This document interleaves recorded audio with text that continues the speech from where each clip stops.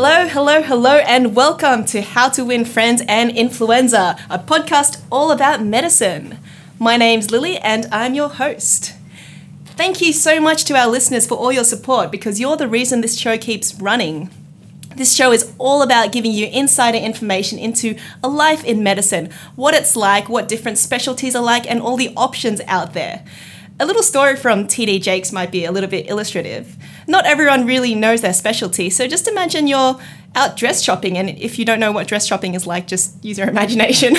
So you're out dress shopping, you're in a shop, and the lady walks up to you and she's like, what do you want? What are you looking for? And you're just saying, no, thank you, I'm fine, I'm just looking for a dress, but I'm happy to just look around. But she won't leave you alone, and she just says, we've got this whole rack of dresses over here, why don't you just come take a look? One of them might be what you want. And you say, no, I'm okay, I'm just looking. But the lady still persists, and she says, well, what colours do you want? What style do you want? What exactly are you after? And you say, well, I'll know it when I see it. And that's kind of what the search for a specialty can be like for some people. You might know what you already want to do, or you might just have a vague idea and you might know the direction you want, but you aren't quite there yet. So it's all about finding out what options are there, what specialties are there, and maybe, just maybe, when you stumble across your dream one, something will click and you'll know it when you see it. So that's what this podcast is about. And on that note, because we're talking about dresses are sometimes red, and red is meant to be the colour of anger or love. And if you ask anyone who's not a neurologist, then you feel love with your heart. And that leads us to cardiology. And that's why we've got a great cardiologist on the show today, Dr. Chris. So welcome. Thank you very much. Awesome. So Dr. Chris is a really, really interesting guy. He's a self-described crazy sports fanatic. He's into the Rabbitohs, and he's done some really cool things like develop an entire cricket tournament for his 3 kids in his backyard, and that ran for a couple of summers. He says that he doesn't know how to turn on a computer, but in his defense, he happens to have an Order of Australia and is a cardiology consultant, so he's a great person for us to learn from today. So, Dr. Chris, I'm going to start off by asking, what is cardiology? Well, cardiology is a very broad specialty area and basically covers any diseases related to the heart. They might be heart muscle problems, they might be heart rhythm problems, they might be blood vessel problems related to the heart, or they could even be congenital heart conditions where children or babies are born with heart conditions. So it's a real big scope of diseases, and it's a wonderful specialty. Yeah, and it's really crazy that one organ can have so many things go wrong with it, and that can really affect someone's life. So how did you get into this interesting specialty? Well, actually, the truth is that when I started as an intern, I really wanted to be a gastroenterologist. And I organised a gastroenterology term very early on in my internship. And I realised after a few days that you end up going home with poo on your shoes. And I thought, I don't really want to do this for the rest of my life. So I was looking into the different specialties during my training. And cardiology was attractive to me, mainly because there's a lot you can do in cardiology to treat disease. There's a lot you can do in cardiology to prevent disease. And it caters for all different personalities as well. So if you're a gung-ho invasive person, you can stick tubes in people's groins for the rest of your life. You can be a non-invasive person and do echoes and MRIs. You can be a genetics person where you look at the genetic basis of heart diseases. So there's a big scope within the specialty of different aspects of cardiology which would suit different personalities. And so that was, I guess, the pathway to cardiology. And I think the other thing I should say is that, mentors are really important in your career. And I had some really great mentors early on who were cardiologists who taught me a lot about medicine and the profession of medicine, but also attracted me to cardiology as well. So it's a long-winded answer, but there's a lot of aspects to cardiology and very attractive on many different fronts. Yeah, and let's break that down bit by bit. So I'm really curious, if your mentors happen to do, let's say, psychiatry, do you think you might have been swayed towards that? Or do you think this sounds terrible, but your heart was set on cardiology? It's possible, but you learn things about patient-doctor relationships, and that's true whether it's psychology or cardiology or gastroenterology. So you learn things from your mentors about how to manage patients and look after patients, not the actual details. Psychiatry, when I did my term in psychiatry, all the psychiatrists seemed a bit weird to me. So I actually thought I'd just steer clear of that because I might end up a bit crazy myself. and chose cardiology. So you learn a lot from mentors, which doesn't have to be specialty specific, but about principles of looking after patients. Yeah, and it's always useful to have people who you can talk to. And that's kind of what this show is about, that we have people who can give great advice, and it's really good for people to learn from. Now, another part of your answer was that anyone, with any sort of personality, you've got a space in cardiology. So are there any common characteristics of people who choose cardiology? They're usually very handsome males or attractive females. No, I'm kidding. I guess cardiology is a blend of an academic specialty as well as a clinical specialty. So it attracts a whole range of people. There are the pure clinicians who are just brilliant, and with a laying of a stethoscope on a chest can work out the whole diagnosis. You have pure clinicians. But there's also a lot of a growing area of academic cardiologists as well, who split their time up into sort of half clinical care and half research or that sort of thing. And so there's not one, I don't think there's one stereotype in cardiology. I think it's a range of stereotypes, and I think that's what attracts people to cardiology. It's also a fairly clean specialty. You don't have any poo on your shoes or any wee or anything like that. So I think people like the idea of just having a stethoscope to listen to the heart and then go on to further investigations. Yeah. Although I do have to wonder sometimes, if people don't clean their stethoscopes, that could be a harbour for bacteria. But thankfully, that's why we have those wipes everywhere. It certainly is, and we always wipe our stethoscopes very regularly, but probably our ties are even worse for the men. It's a great specialty and very rewarding from a patient perspective. And another interesting thing that you talked about was you decided when you were already a doctor, so you were in your intern year, and that was when you started more definitively going for what specialty you wanted. So do you think it's not necessary then to decide from day one of medical school, I'm going to do this? Oh, I would actually argue against that. I think you should be open to all different aspects of medicine. I knew fairly early on, even during my medical student days, that I didn't want to do surgery. I thought it was quite a hard journey and a tough journey. And you'll probably get blood everywhere in that sort of specialty. And probably get blood everywhere, very messy, and you have to take your suit off and whatever. But I was interested in things like pediatrics for a while there, obstetrics and gynecology and medicine as well. But fairly early on in my resident days, intern and residency, you had to sort of choose a pathway pretty early on. And so medicine was definitely my pathway, or physician training. But I certainly would keep my mind open to all options, because you never know what will attract you until you actually get some exposure to it. So in a lot of the medical degrees at the moment, you don't see pediatrics and things till a bit later on in your degree. And so wait for those moments and absorb them and see if you like it or not.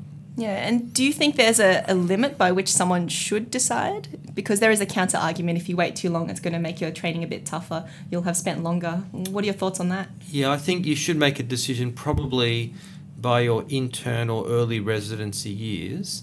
It's not absolutely compulsory that you make a decision, but it will help you guide which terms you get, which sort of training you start to do.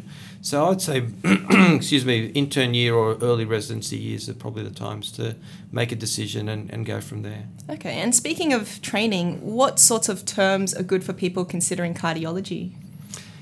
I found, obviously, doing a cardiology term is excellent. That would help, yes. But respiratory terms are very important as well. And neurology is actually quite an interesting term as well. I mean, neurology to me is an extremely academic specialty, but fascinating also. And the links between the brain and the heart at a number of levels, both direct links, vagus nerve, that sort of thing, but also links in terms of things like Takotsubo cardiomyopathy, where a sudden anxious event can lead to a heart that dilates. The brain leading to a heart sort of abnormality is fascinating. So I think respiratory is a good term, neurology is a good term. And my little secret is, even if you don't want to do surgery, do at least one surgery or two surgery terms, because you'll end up doing a lot of the medical care of the patients. Because the surgeons will do the surgery, but you'll look after the pneumonias and the DVTs and the bleeding problems and that sort of thing. So you actually learn a lot of medicine during a surgical term. So I think you get something out of every term, and I think that's beneficial. I wouldn't worry too much if you don't get all the perfect terms. Yeah, it sounds like there's a lot of benefit to being open-minded. Even if you know what specialty you want to end up, there's a lot you can learn from every area of medicine. Absolutely. And if I can move forward, a couple of decades since my internship, even though I'm a cardiologist, I collaborate closely at a research level with neurologists, with paediatricians, and a number of other congenital heart disease sort of people. So a number of different specialties as well. Linking, a good example is, sleep apnea, which is a pure respiratory problem, but we now know there's a lot of links between sleep apnea and heart disease. And so there's always room for collaboration and learning more. And I think that, you should never think you're going to stop learning at a certain point, because you learn something every day in medicine. And that's one of the beautiful things about medicine. You're always learning. Difficult but beautiful things about medicine. Difficult but beautiful. Spot on. Now, that's an interesting segue to the work that you're doing now. So I understand today is the first day back at clinics, and you also do a lot of research. So what sorts of tasks are you up to these days? Yeah, so I have the best of both worlds. So I'm what they call a physician scientist or a clinician specialist. So I spend about half my life seeing patients, and my focus area is in young people with heart disease, and specifically inherited heart diseases. So diseases where a fault in a gene that the person is born with leads to disease.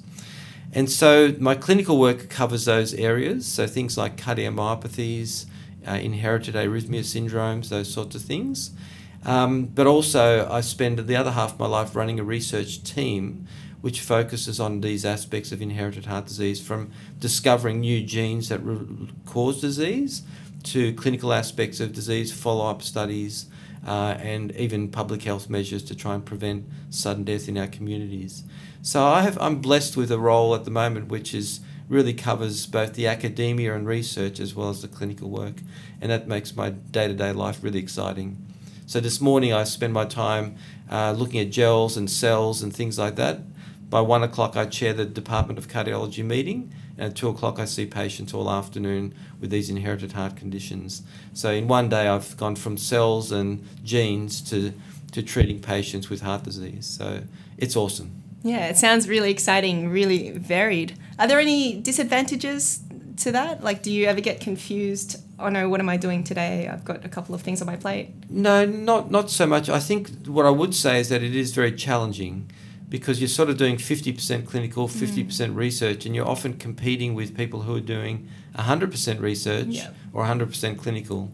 But the way we've worked it out is that the overarching theme of everything I do is inherited heart diseases, genetic heart diseases. So it all ties in together. So I roughly know what I'm going to be doing every day. But having said that, if we talk about the research side of things, you never know every morning when you wake up what that gene result will show you in the particular patient. Yeah. So you may discover a new gene in a disease, a new treatment in disease, and that's the amazing part of research, that there is that unpredictability of what you're going to find. Yeah, and how do people figure out if they want to do, let's say, 25% research, 50% research, or maybe 0% research or 100%? How do they work out that balance between clinical and research? Well, I think the first step is to get a taste of research, and I think every medical person should do research. Even if it's for a 6-week project or a summer scholarship or an honours project or whatever it might be, or a clinical project, a research project during your clinical training, everyone should be exposed to a little bit of research to see what it's all about. You may not want to do it ever again, but at least you're exposed to it. So when you read a journal article in the years to come, you can sort of say, yeah, I understand that method, or yeah, I understand what they're looking for, I know what that hypothesis is. So I think everyone should be exposed to research. And so I would encourage every medical student, every early trainee to do a bit of research. Even if it's not a structured program, go to one of your supervisors or mentors or consultants and say, do you have a little project for me that I can do? Once you've done that and you have a passion for research, then it really is an individual decision whether you do 50-50 or 80-20 or whatever you do. And that usually works itself out. You sort of work out what's the clinical load and then what's the research load, and then sort of work that out. I have to say, if you're not doing at least 30 to 40% of research, it's sort of hard to maintain. So it's hard to do sort of 5% of research and 95% clinical, because the research will disappear. Yeah. But certainly be exposed to it.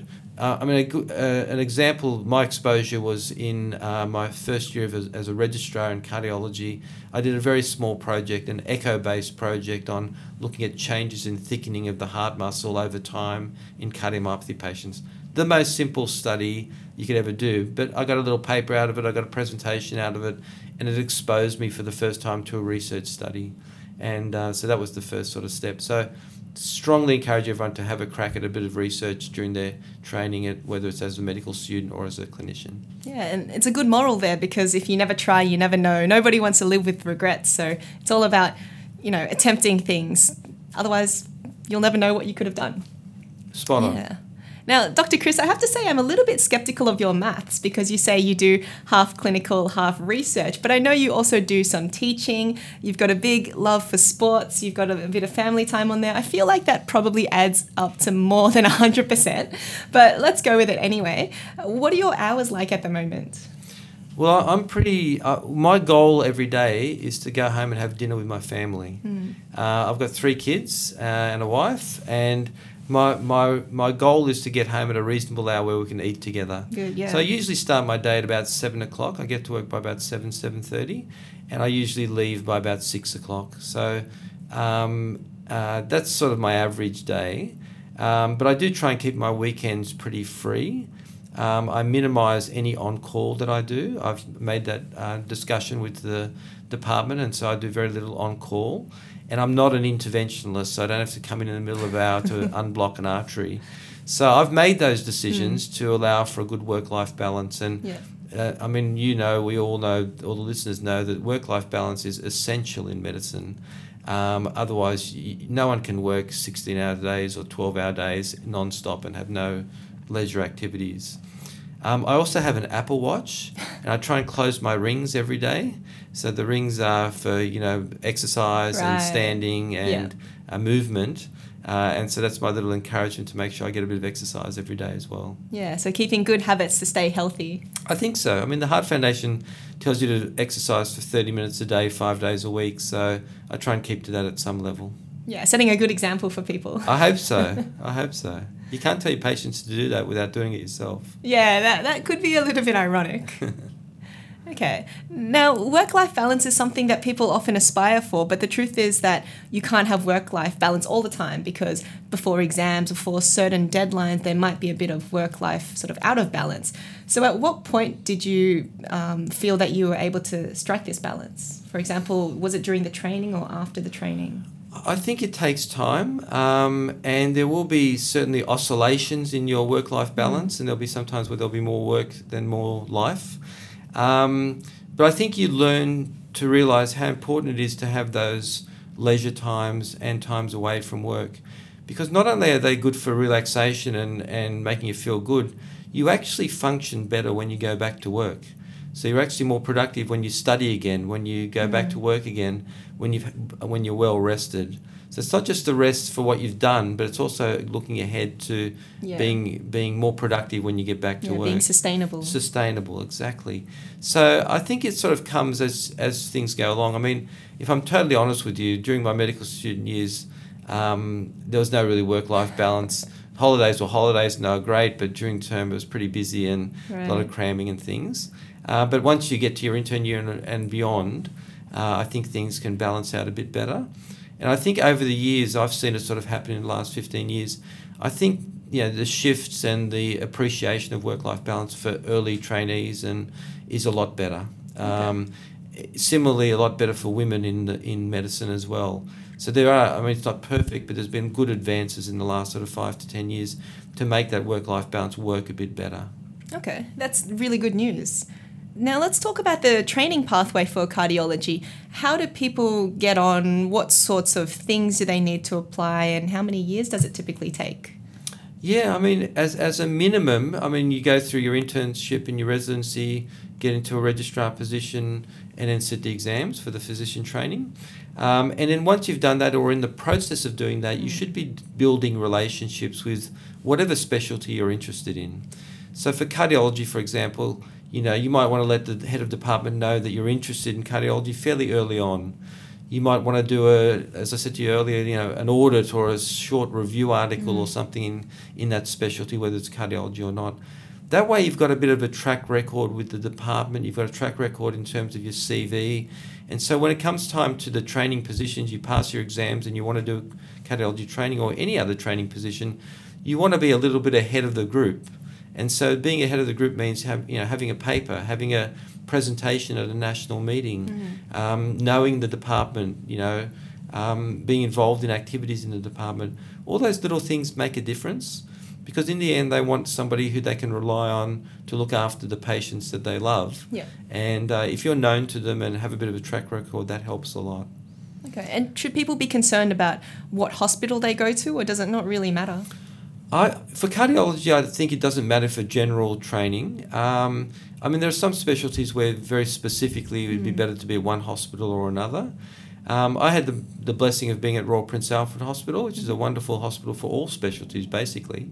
And it's not really until you get further into your career that you might sort of subspecialise in a hospital that has a particular subspecialty area for your area of interest. So you might be training in respiratory, but then you might want to sub-train in cystic fibrosis or asthma, which might guide you to another hospital or more specialised hospital. But generally, we're very blessed in Sydney, especially in the Sydney metropolitan area, to be, have some wonderful hospitals.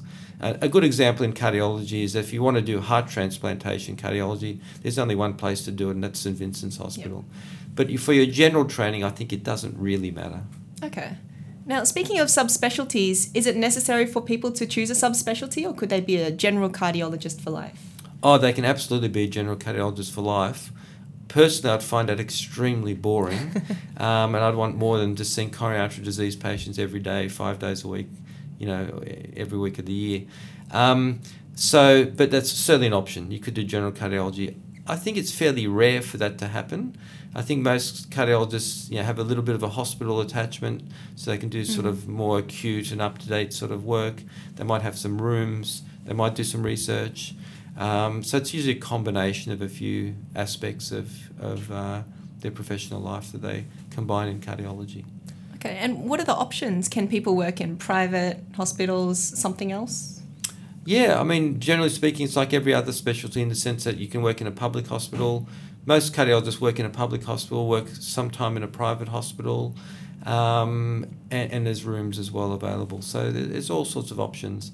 I think in many specialties there are things you can do which you can divvy up into sort of a half a day. So you can do a half a day of caths, or you can do a half a day of echo reporting, or you can do half a day of MRI studies, or half a day of whatever, private rooms. So you can break up your week into sort of 10 half days and then work out how you want to make those 10 half days work. Yeah, so introducing a lot of variety, which is what people want. I think so. I think, I tell my kids are late teenagers, and I say to them, whatever you choose in your life to do in your work, you got to be in a job where you wake up every morning and want to go to work. If you don't want to go to work in the mornings, you should change your job.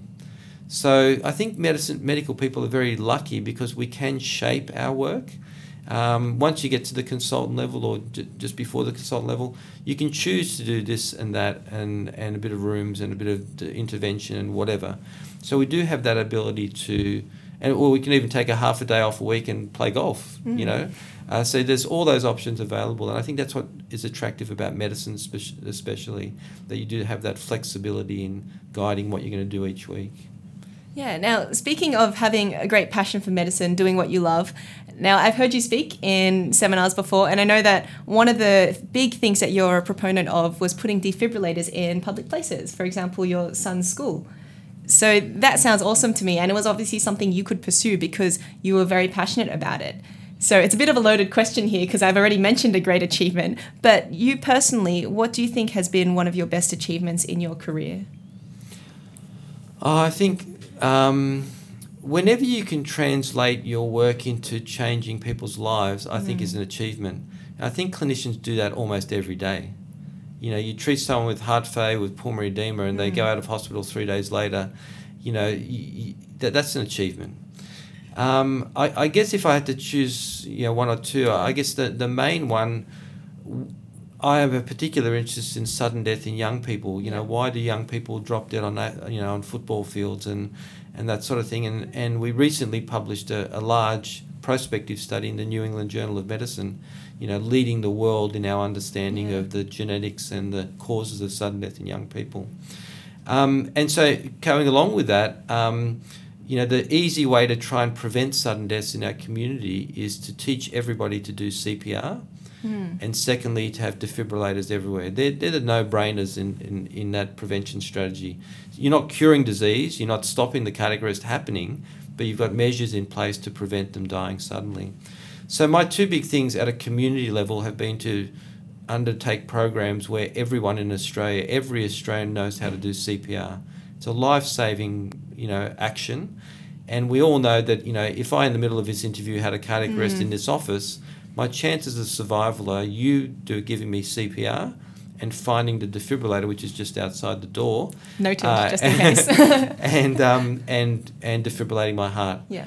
As you all know, every minute that passes at a cardiac arrest, your chance of survival drops by about 15%. So by 5 minutes, you basically, 75% chance that even if you survive, you're going to have neurological problems. Yeah. So CPR is important. And then the second was in defibrillators, and particularly defibrillators in New South Wales schools. One of my families that I look after lost their 16-year-old son in the schoolyard. And as part of their grieving process, they raised money to buy a defibrillator for that school because they didn't have a defibrillator in that school. And when they presented it to the principal said, "We can't accept the defibrillator." And I couldn't believe it. I'd never heard of this before. And they said because there are laws in place which they're too dangerous to use. You might shock yourself. The teachers might get stressed from using the devices, etc. So the family came to me and told me the story. I didn't believe it, and I checked, and it was true. So to cut a long story short, that was a little passion of mine to make sure that never happens again. And I ended up meeting up with Mike Baird, who was the New South Wales Premier, one-on-one to discuss this, and he couldn't believe it was a rule as well. And so the law was reversed, and so schools can now have defibrillators.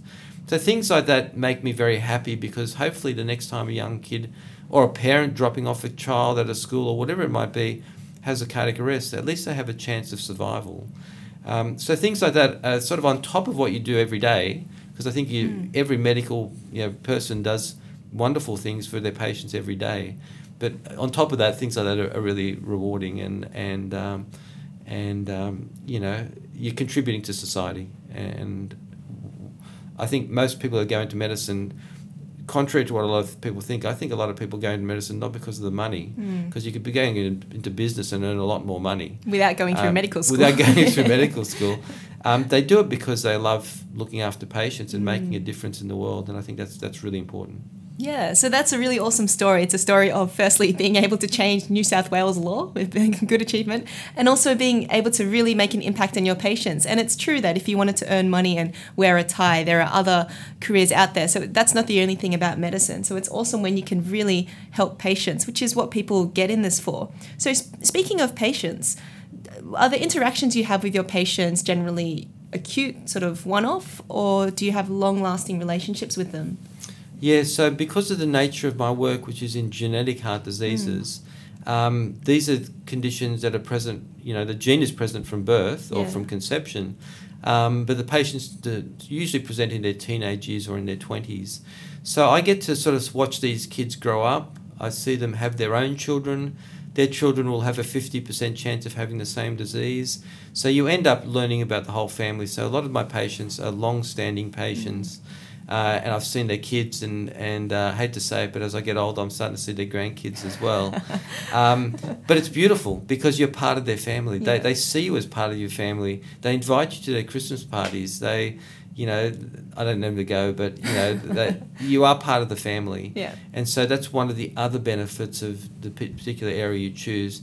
In inherited heart disease, by definition, it's families, and so we look after families all the time. And it's extremely rewarding. Yeah. Now, I am a bit curious, if their symptom is possible sudden death, how did they get alerted to their genetic condition before they come to you? Yeah, so sadly, a lot of families come to us after the sudden death has occurred in a young person, which is a horrible situation. And I'll be happy when the day comes where we have none of those families. So you'll be happy to be unemployed? I'd be happy to be unemployed because that would mean that the job is done. Yeah. In terms of genetics, often there's a family history of young deaths, and so there's been some investigation in the family, either clinical and or genetic, and so they'll know about a clinical condition that runs in the family, like hypertrophic cardiomyopathy, like long QT syndrome. So they have that awareness of the family history, and then they work it out themselves. As I said, sadly, sometimes it's after a presentation of sudden death that we investigate the family and find out that one of the parents has the condition or a sibling has the condition, etc. I mean, the thing about sudden death is that we know how to stop sudden death. I told you two public health measures, which are CPR and public access to defibrillators. But for the individual patient, of course, we can use lifestyle modifications, we can use medications like beta blockers, and we can use implantable defibrillators in individual patients. So we can individually stop people dying suddenly, and as a community, the big challenge is working out in 1,000 people who's going to have a cardiac arrest. Yep. So risk stratification is still a work in progress. Much better than it was 20 years ago, but still a work in progress. Yeah, so what do you think are the biggest advances in technology in the last, let's say, 20 to 30 years? In my area, there's no doubt it's the use of genetic technologies to diagnose disease. So 10 years ago, it would take me a year to study one gene. Wow. Whereas now I could take your blood today and have all 22,000 genes of yours on a USB stick or in the cloud in about 4 weeks. Wow, yeah. So the technology has far outstripped our knowledge. So for everyone out there that's interested in genetics, we've got enough information now, 22,000 bases of information or genes of analysis, that we don't know a lot of their function at all. And so we're in the process of, we're finding the genes, but then we're trying to work out what they actually mean. So that there is absolutely no doubt that genomics, we call it genomics now, or whole genomes, has been a major advance in this field, not just in cardiology, in cancer, in prenatal diagnosis, in neuromuscular disease, in renal disease. Whatever specialty you choose, genomics will play a role in the risk stratification process or diagnosis process. And it's amazing that we've come so far, because just before the interview we were talking, you told me how you started off your life writing letters, which is awesome, by the way. and now we're at the point where we're putting genetics on USBs. It's crazy. Unbelievable. Yeah. I tell my medical students and my colleagues that if you ever wanted to do genetic sort of research, now's the best time to do it, because there's nothing else to sequence. We're sequencing all the genes that we have. The question is now understanding what it all means, and exciting times. Yeah, sounds really cool. Now, in the next section, I want to address a few myths and rumors that surround cardiology. For example, one myth is that people think the heart is totally on the left-hand side of the body, and it's not really that much on the left-hand side. It's in the mediastinum between the lungs. So what do you think is maybe the biggest stereotype or misconception that people have, let's say when you go to dinner parties and people hear you're a cardiologist? About cardiologists or cardiology? Let's say either or both. Either or both. Well, I do think as a general medical sort of thing, people think, you go into medicine for money, and I think that is a misconception. I think a lot of people don't do that. They do it because they love what they do and want to help people.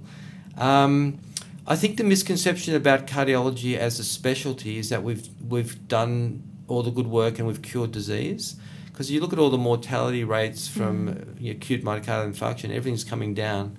So people think that we've cured disease. But there's still a massive amount of heart disease, beyond my research and my clinical work, but in terms of coronary artery disease, etc., where it's certainly not solved. And I mean, the two biggest issues in our society at the moment are obesity and diabetes. And, they're escalating in terms of their incidence. So I think a lot of people think they see things on TV where they open up arteries and, unblock things, and they think, wow, this is you're curing disease, but I don't think we're anywhere near curing disease. There's still a lot there to work on.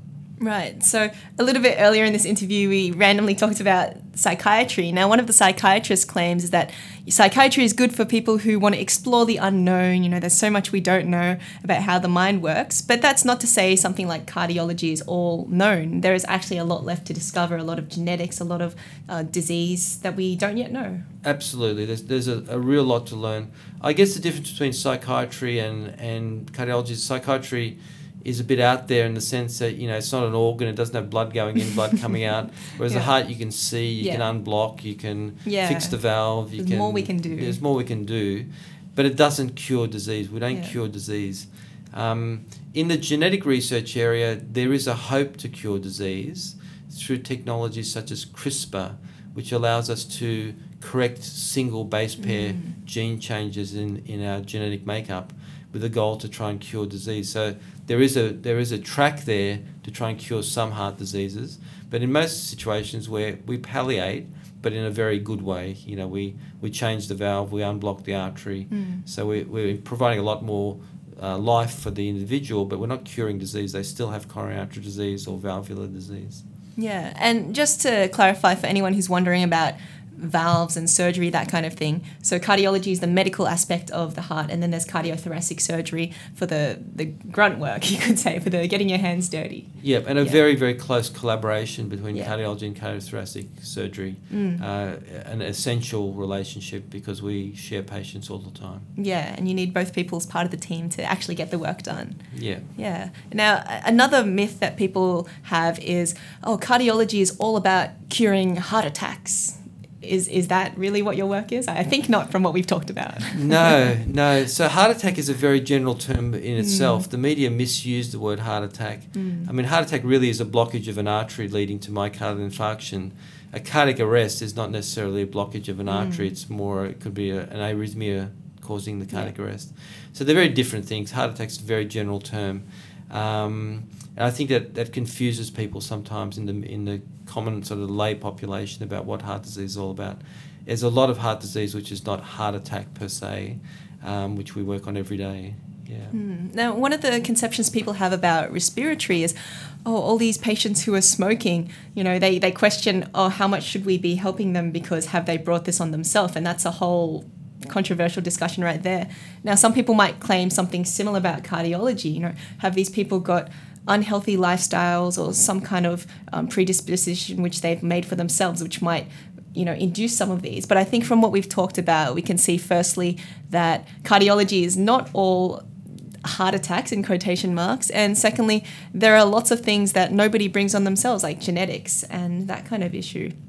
So do you have any thoughts on that? I think the environment plays a role in almost every human disease, and none of us are perfect. We're not all perfect weight, we're not all perfect exercise, we don't all smoke or not smoke. We do a lot of things which can impact on disease.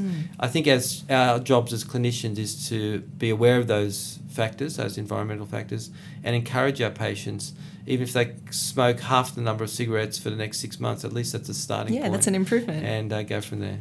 Yeah, because everyone just needs a little bit of help sometimes, and maybe some people haven't been told by anyone that they should stop smoking. So I guess the attitude is more just one of help instead of judgment.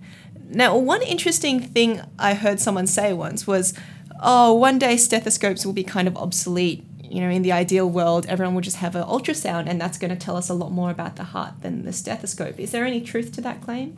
I've seen people using echoes at the bedside, these mini echoes. I saw it overseas when I was doing some work there. And I think it's certainly a helpful device to have the echocardiogram. The stethoscope, in the end, is almost the foundation of medicine in the sense that it's all about the clinical aspect of care. I think the stethoscope is extremely important in diagnosing disease. I still think that. We do tend to use ECGs and echoes in a lot of patients to confirm our findings, but I think the stethoscope is the first step, and I think that's important. I think it's also part of the relationship between the patient and the doctor. I mean, the patient almost wants you to, at some level, conduct a clinical examination to assess them. It's part of the assessment. You take their history, you examine them, and then you go ahead and do any appropriate investigation. So I think it's part of that process of clinical evaluation anyway. Part of the ritual of it. Part of the ritual. And I mean, the lungs, listening to the lungs and listening for bruits over the neck and all that sort of stuff. So it's not just the heart you're listening to, there's a lot of other areas of the body you're listening to as well. Yeah, that's true. And with these skills, like listening for particular heart sounds, particular gallops, particular rhythms, and reading ECGs, are these skills that everyone can learn, or do you need to have a particular talent for interpreting the squiggles on an ECG to be a cardiologist? I tell all my students a monkey can work out an ECG because it's pattern recognition. All of ECGs, 95% of ECGs are pattern recognition, looking at the rhythm of the heart, looking for ST elevation or T-wave inversion. It's all routine after a while. So I would argue that the clinical examination, listening to the heart in the ECG is a basic of everyone's knowledge. I mean, even a neurologist, I think, could be able to look at an ECG and get the basic essence of what it shows. So I think it's almost an extension of the clinical examination, the ECG, and should be easily read by everyone. Yeah, and just some advice for people's first day as a doctor. What I've been told is the two things you should know is that you should bring a pen on your first day and you should know how to read an ECG. So 2 basic skills. Okay, now one final stereotype that people have is that music students and musicians can recognize heartbeats better than other people because they've got that sort of rhythmic training. Is that a myth, or is there some fact to it? I really hope that's a myth because I have no musical real talent. I hear Taylor Swift playing in the background at home and other things. I think, like every aspect of medicine, it's training and learning and repeating. I tell my students that when you're listening to the heart, the first 100 patients you should listen to are normal patients. Yep. Listen to your brother, your sister, your auntie, or the normal people in the office, that sort of thing, because you need to know what normal is before you sort of hear what abnormal is. So I don't think you need any special skills. I really hope not, because I'd be in a lot of trouble. Awesome. So what it sounds like is if anyone's considering cardiology, it's all about having a passion for the heart, having a passion for the area of research that you might get into and clinical practice, focusing on the patient and just knowing that training is what makes it, more than being able to play guitar or recognize Taylor Swift songs. Awesome. So just to finish off, what is the single best piece of advice that you would give to your younger self? I think it'll be a combination of work hard. This is an unprepared question, by the way. I'm hearing it for the first time. Work hard.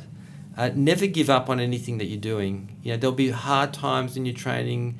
There'll be times where you think this is the worst thing ever, but never give up. And the third thing is you have to be passionate about what you do. If you're not passionate, you're not going to survive a career of 30 years, 40 years, 20 years if you don't love what you do. And I come back to what I said before, you have to love what you do. We've talked about cardiology today. That's my passion. That's what I absolutely love. I wake up every morning excited to come to work, excited to see my patients, excited to see them walk out of the office happier and a bit healthier and with a plan in place for their care, whatever it might be. And you have to be passionate about what you do. So cardiology, respiratory, neurology, even psychiatry, whatever you choose, be passionate about it and enjoy what you do, and be collaborative with people around you, because in the end, you're working as part of a team in everything that you do. Yeah, so that's an awesome inspirational message. So hopefully everyone who's listening also feels that same sense of energy. So thank you so much, Dr. Chris, for your time. My pleasure.